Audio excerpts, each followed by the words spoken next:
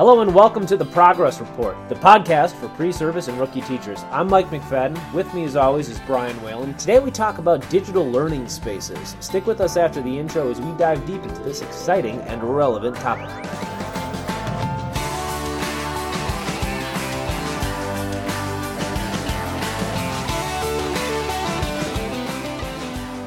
So today we thought we would talk about what we're going to broadly refer to as digital learning spaces. And Brian and I were talking about this a little bit before we hit the old record button, and we came up with three different categories of what we're going to refer to as digital learning spaces. Brian, you want to walk us through what those three are? Yeah, broadly. After much deliberation about what we wanted to categorize these spaces or places, or web presence, digital presences. We broke it down into three categories. The first category would be a blog. So teacher blog. Let's go through all three first, and then we'll go back and look at each one in greater detail. So teacher blog. So we have teacher blog through any form. We have classroom management systems. So sometimes referred to as CMSs, like Google Classroom or Edmodo or Schoology.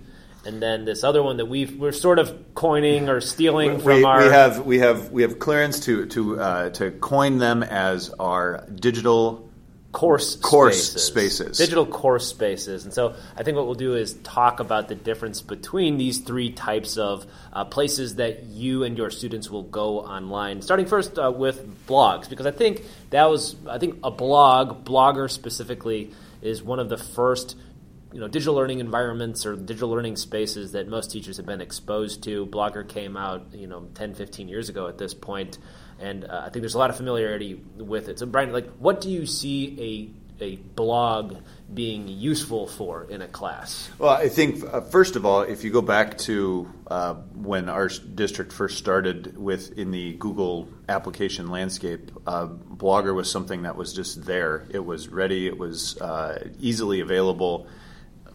Not a lot of technical skills required to set it up. And so it was something that was there. It was something that you could have access to, and you could basically type a blog and hit post, and the course information was made public. Yeah, so I guess in the early days of Web 2.0, which I don't know if we're at to 3.0 yet, but maybe 2.5? 2.5. 2.6. I think the idea was that we could use Blogger to sort of post course material, content, and perhaps even lessons. Did you see that being used? Did you see that being pushed at all back in the early 2000s, mid-2000s? Yeah. I think what I saw from it is posting that classroom information. It was a great way to summarize a class lesson, or I know early on I used it as a summary of a week. Or a summary of a unit, and being able to distribute and share, or giving access to that information to your class. Yeah, I know that I used, which is now sort of defunct or collecting cyber dust, mmcfadden.blogspot.com, and I used it to distribute files. This is when I was in a lab setting, so it's like a computer lab setting. Like, everybody needs to work on this file, so here, go and download it from the class website. I thought it worked pretty well, but I think there's some shortcomings with the blog as the digital learning space, because a blog by its very nature is sort of a snapshot in time. You have a feed where you're going to have new posts, and then the old posts get pushed down, and they're just not really set up to navigate an entire unit or an entire really class or semester or a year-long collection of resources. And so I sort of see the blog sort of as a shortcoming. It's difficult to direct my students there to go get the piece of content, to go get the activity, to get the resource that we utilized, for studying purposes at the end of the unit. It was really difficult to organize in any type of structure, a unit or a lesson structure because of that chronological feed. Yeah, that reverse chronological feed is just like the newest thing is up on top. And so if let's say you teach a semester-long class, well, that lesson that you did at the beginning of the first semester is, buried deep within the nether regions of the class blog. Right. And so sometimes when it came to review, whether it was the end of the semester or at the end of the unit, I just felt like a lot of time was wasted, and it was a little inefficient in having these students go back and read some of these posts, or if they had questions about content, the first place to go was to the class or to my blog.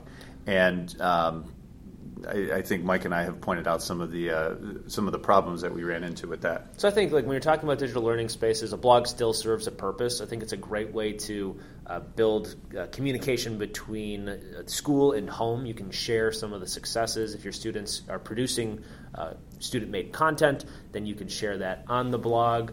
I think it's a great way to sort of replace that weekly newsletter, which is probably more of an elementary school type of thing to do.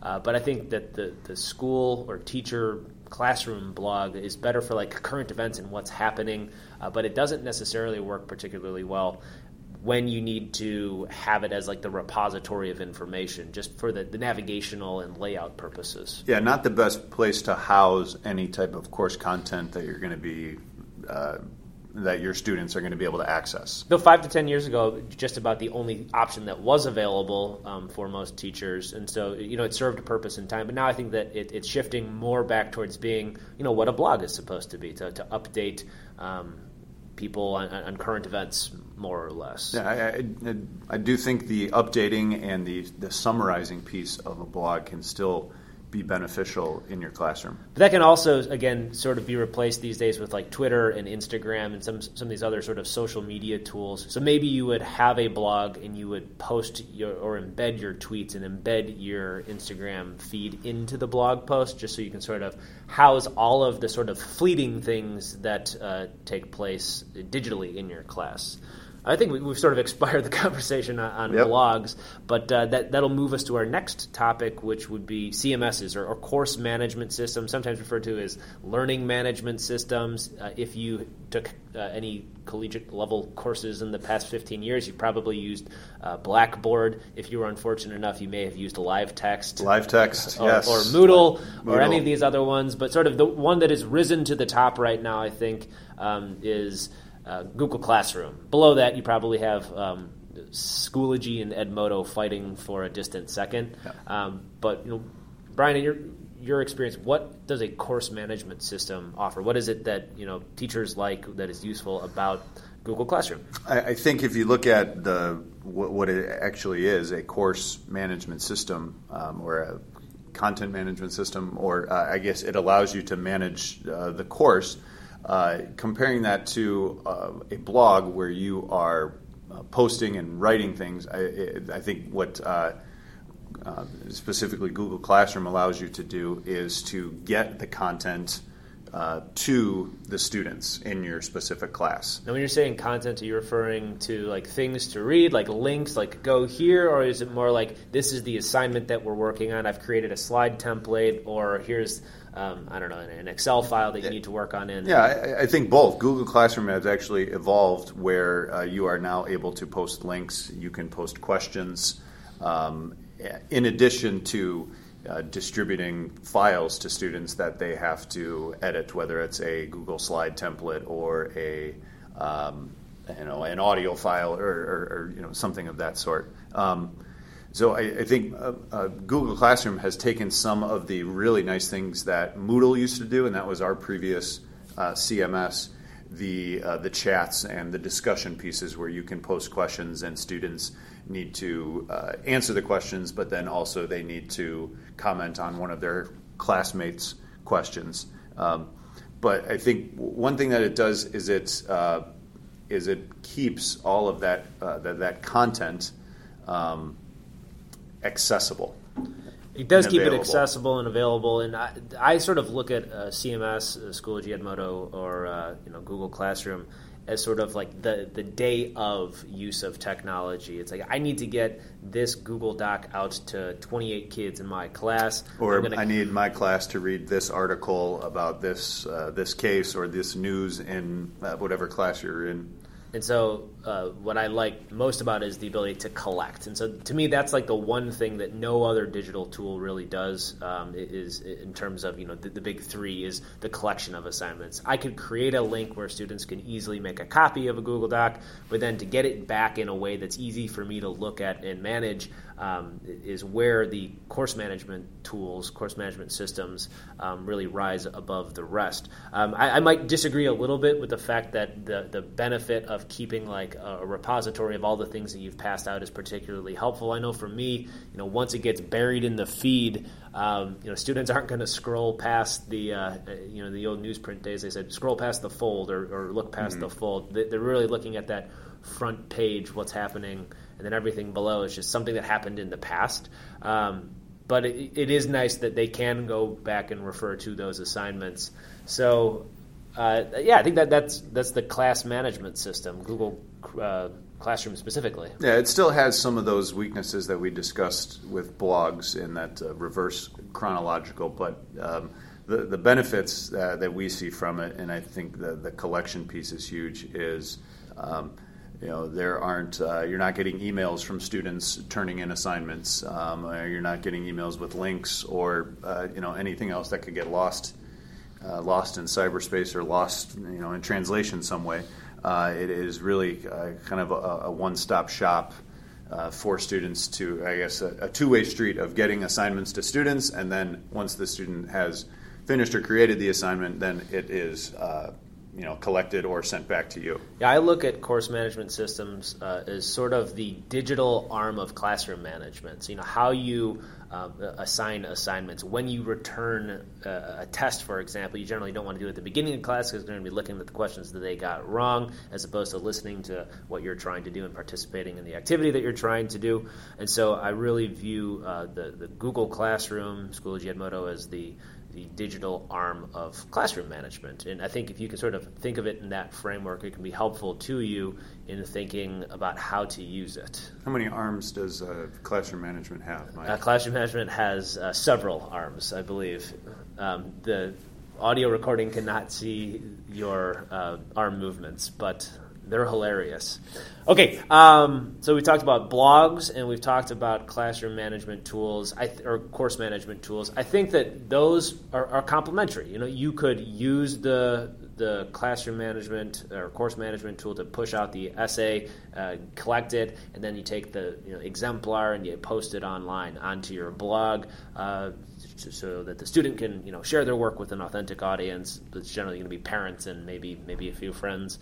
But that brings us to our third category of digital learning spaces, which we are pirating the term digital course space. So digital course space, I personally sort of have been using for about 2 years. And there's a lot of overlap between what a course management system and a blog does and what a digital course space does. And actually, the digital course space that I use is built on top of a blogging platform. So I use WordPress as my back end. It's a little bit more techy and geeky, but what it allows me to do is to create sections of a site, and we'll include in the show notes our links to our digital course space. But if you go to learn.mmcfadden.com or learn.whalen.biz, B-I-Z. Then you can see sort of what we're talking about. So basically, it allows me to create a section for the 5 different classes that I teach. And once you enter into the digital graphic design course, for example, you only see links for that course. And I generally will have my links organized by unit and lesson. And a lesson doesn't necessarily mean one day, but it's sort of one focused area of study. And it's sort of how I envision digital textbooks should be. Do you have anything to add to that that's different? Or I think if you're listening and you're trying to maybe compare it to something or trying to visually, without checking out those links, I think what would a textbook look like in the digital form? That's really what we're referring to, where there are where it is broken down by units. and those units have the standards that are going to be met, and they have the essential questions.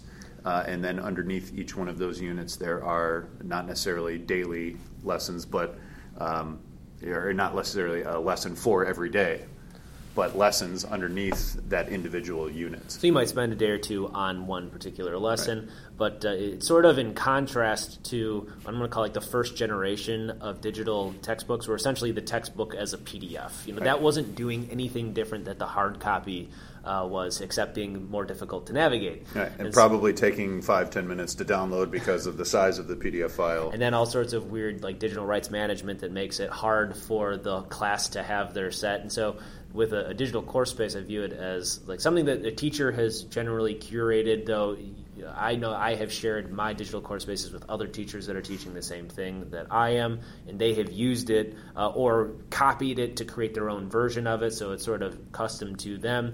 But it does also offer the ability to link to Google Classroom. It also does offer the ability to take the best things that come from the students and post it to a separate course blog. But I think we could talk about how it's useful for students. Yeah. Mike, I think mine has solved two issues that I don't think are isolated only to me as a teacher. Number one, when students miss class. And number two, and this I think took a while for me to fully grasp, and I think still understanding it in teaching is some students might not get it the first time. And so what these spaces allow students to do is, number one, if I was absent, I'm able to view the lesson. I'm able to access all of the documents, whether there's videos that we have to watch. And the student doesn't have to parse through the Google Classroom feed to try to figure out what it was that they were doing, because it's laid out like almost like a page in a textbook. Right. Would be. So it's like, look at lesson one. Generally, I'll have a video that either I created or one that I sourced from somewhere else with a discussion prompt or some content that I have written myself that is asking the students to think about the thing that they're looking at in a particular way. Or maybe there are, in the case of like a lab class, files that they need to download. This is project file 1, this is project file 2. Download it. I think when we're talking about sort of the interweaving of Google Classroom and digital course spaces, you can use some digital rights protection on files that you embed into the site so that the student has to be logged into their school account. So if you're using something that's in that intellectual property gray area, you don't have to make it publicly available to everybody. You can utilize the features of the Google application suite in order to house it on your site, but only make it accessible to the students who legally are allowed to look at it.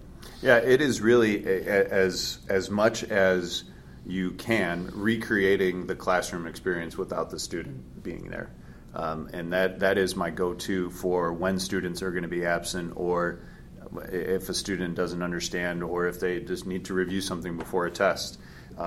It is Unit 1, Lesson 3, and you click on that link, and it is a nice layout of the course activities and the assignments for that day. And I know that at least in the business classes and the technology classes, there really isn't a textbook that works for my class. I might use a lesson out of a textbook, but to have one tangible book for the class, it just doesn't work that way because of the needs of what I'm doing. And so this becomes the one place that students go to. Where are we in the class? Oh, we're on Unit 3, Lesson 2. Okay, go there, read the article or watch the video or download the assignment. And to me, it's really the next evolution in digital course in textbooks. It's what teachers are. Some version of this is what they're going to be using. Yeah, and I think this fits into your. I guess this would be on the arm of the digital classroom management, but I think this is another tool, or this is another piece of your overall classroom and your overall teaching strategies. So if I can sort of summarize everything that we've talked about right now, we sort of have blogs as the place to post classroom-related news and sort of connect with home. I think maybe summarizing, whether it's maybe a unit summary or a weekly summary. And maybe you use it professionally in order to connect with other educators. Maybe it's not necessarily part of what you're doing in class. Maybe it's more for your own professional growth. Then if we look at class management systems or course management systems, it's the ability to distribute and collect assignments, whether that is a Google Doc or a link to somewhere else. You can push it out. So in addition to having it on your digital course space where it's a static place where students can reference. And you might change it, you might update it, but for the most part, the units and the lessons are there. They're structured. Students can go and look and see what's coming up. They can look and see what they missed if they're absent. It's sort of the new idea of what the textbook once was. Yeah, and I think you can also, it gives you the opportunity without teaching courses without a textbook, it really gives you the opportunity to go back and reflect on those lessons. And as you look at Unit 2 and you look at your 4 lessons, do those lessons need to be adjusted? And instead of, I think back to when I first started teaching, most of my lessons were just compiled on legal pads, and having to page through those things and trying to remember which assignments and which articles were assigned and done on a specific day. This is an archive of the class content. Yes, I think it does definitely help you with that sort of reflection piece. And because you're publishing this online, you're sort of forced to think about how it all strings together and then to enhance it, iterate upon it throughout as you go. And I know both of us have used digital course spaces. We were building them as we were teaching them. So, we didn't necessarily had the next lesson on until maybe a few days before. But I think that works. You can build your digital course space as you teach. So if you already have this collection of links and assignments and things, consider putting it on digital course space. It'll become a lot easier for you. It'll help you in your planning. It's almost, I view it as my lesson plan in a lot of ways. There's a lot more to the lesson plan that I sort of know in the back of my mind because I've been teaching for a while, but I can go, this is what I'm doing, and we're going to go into this activity, and it's all there for me, and it's there for the students. Absolutely. All right. I think that we've talked just about all we can about blogs, course digital management, digital learning, content, all of the above. I have been and will continue to be Mike McFadden. You can follow me on Twitter at MJMACFADDEN, and you can follow my blog or read my blog at mmcfadden.com. Nobody has told me otherwise, so I am still on the Twitter at Brian, BRIAN _Whalen, WHALEN. And the digital course space is learn.whalen.biz. And on that you can find how I'm using that course space, and then there's also a link to my blog on there as well. All right. Thank you very much for listening to the Progress Report, all you pre-service rookie and veteran teachers. And anything else? See ya.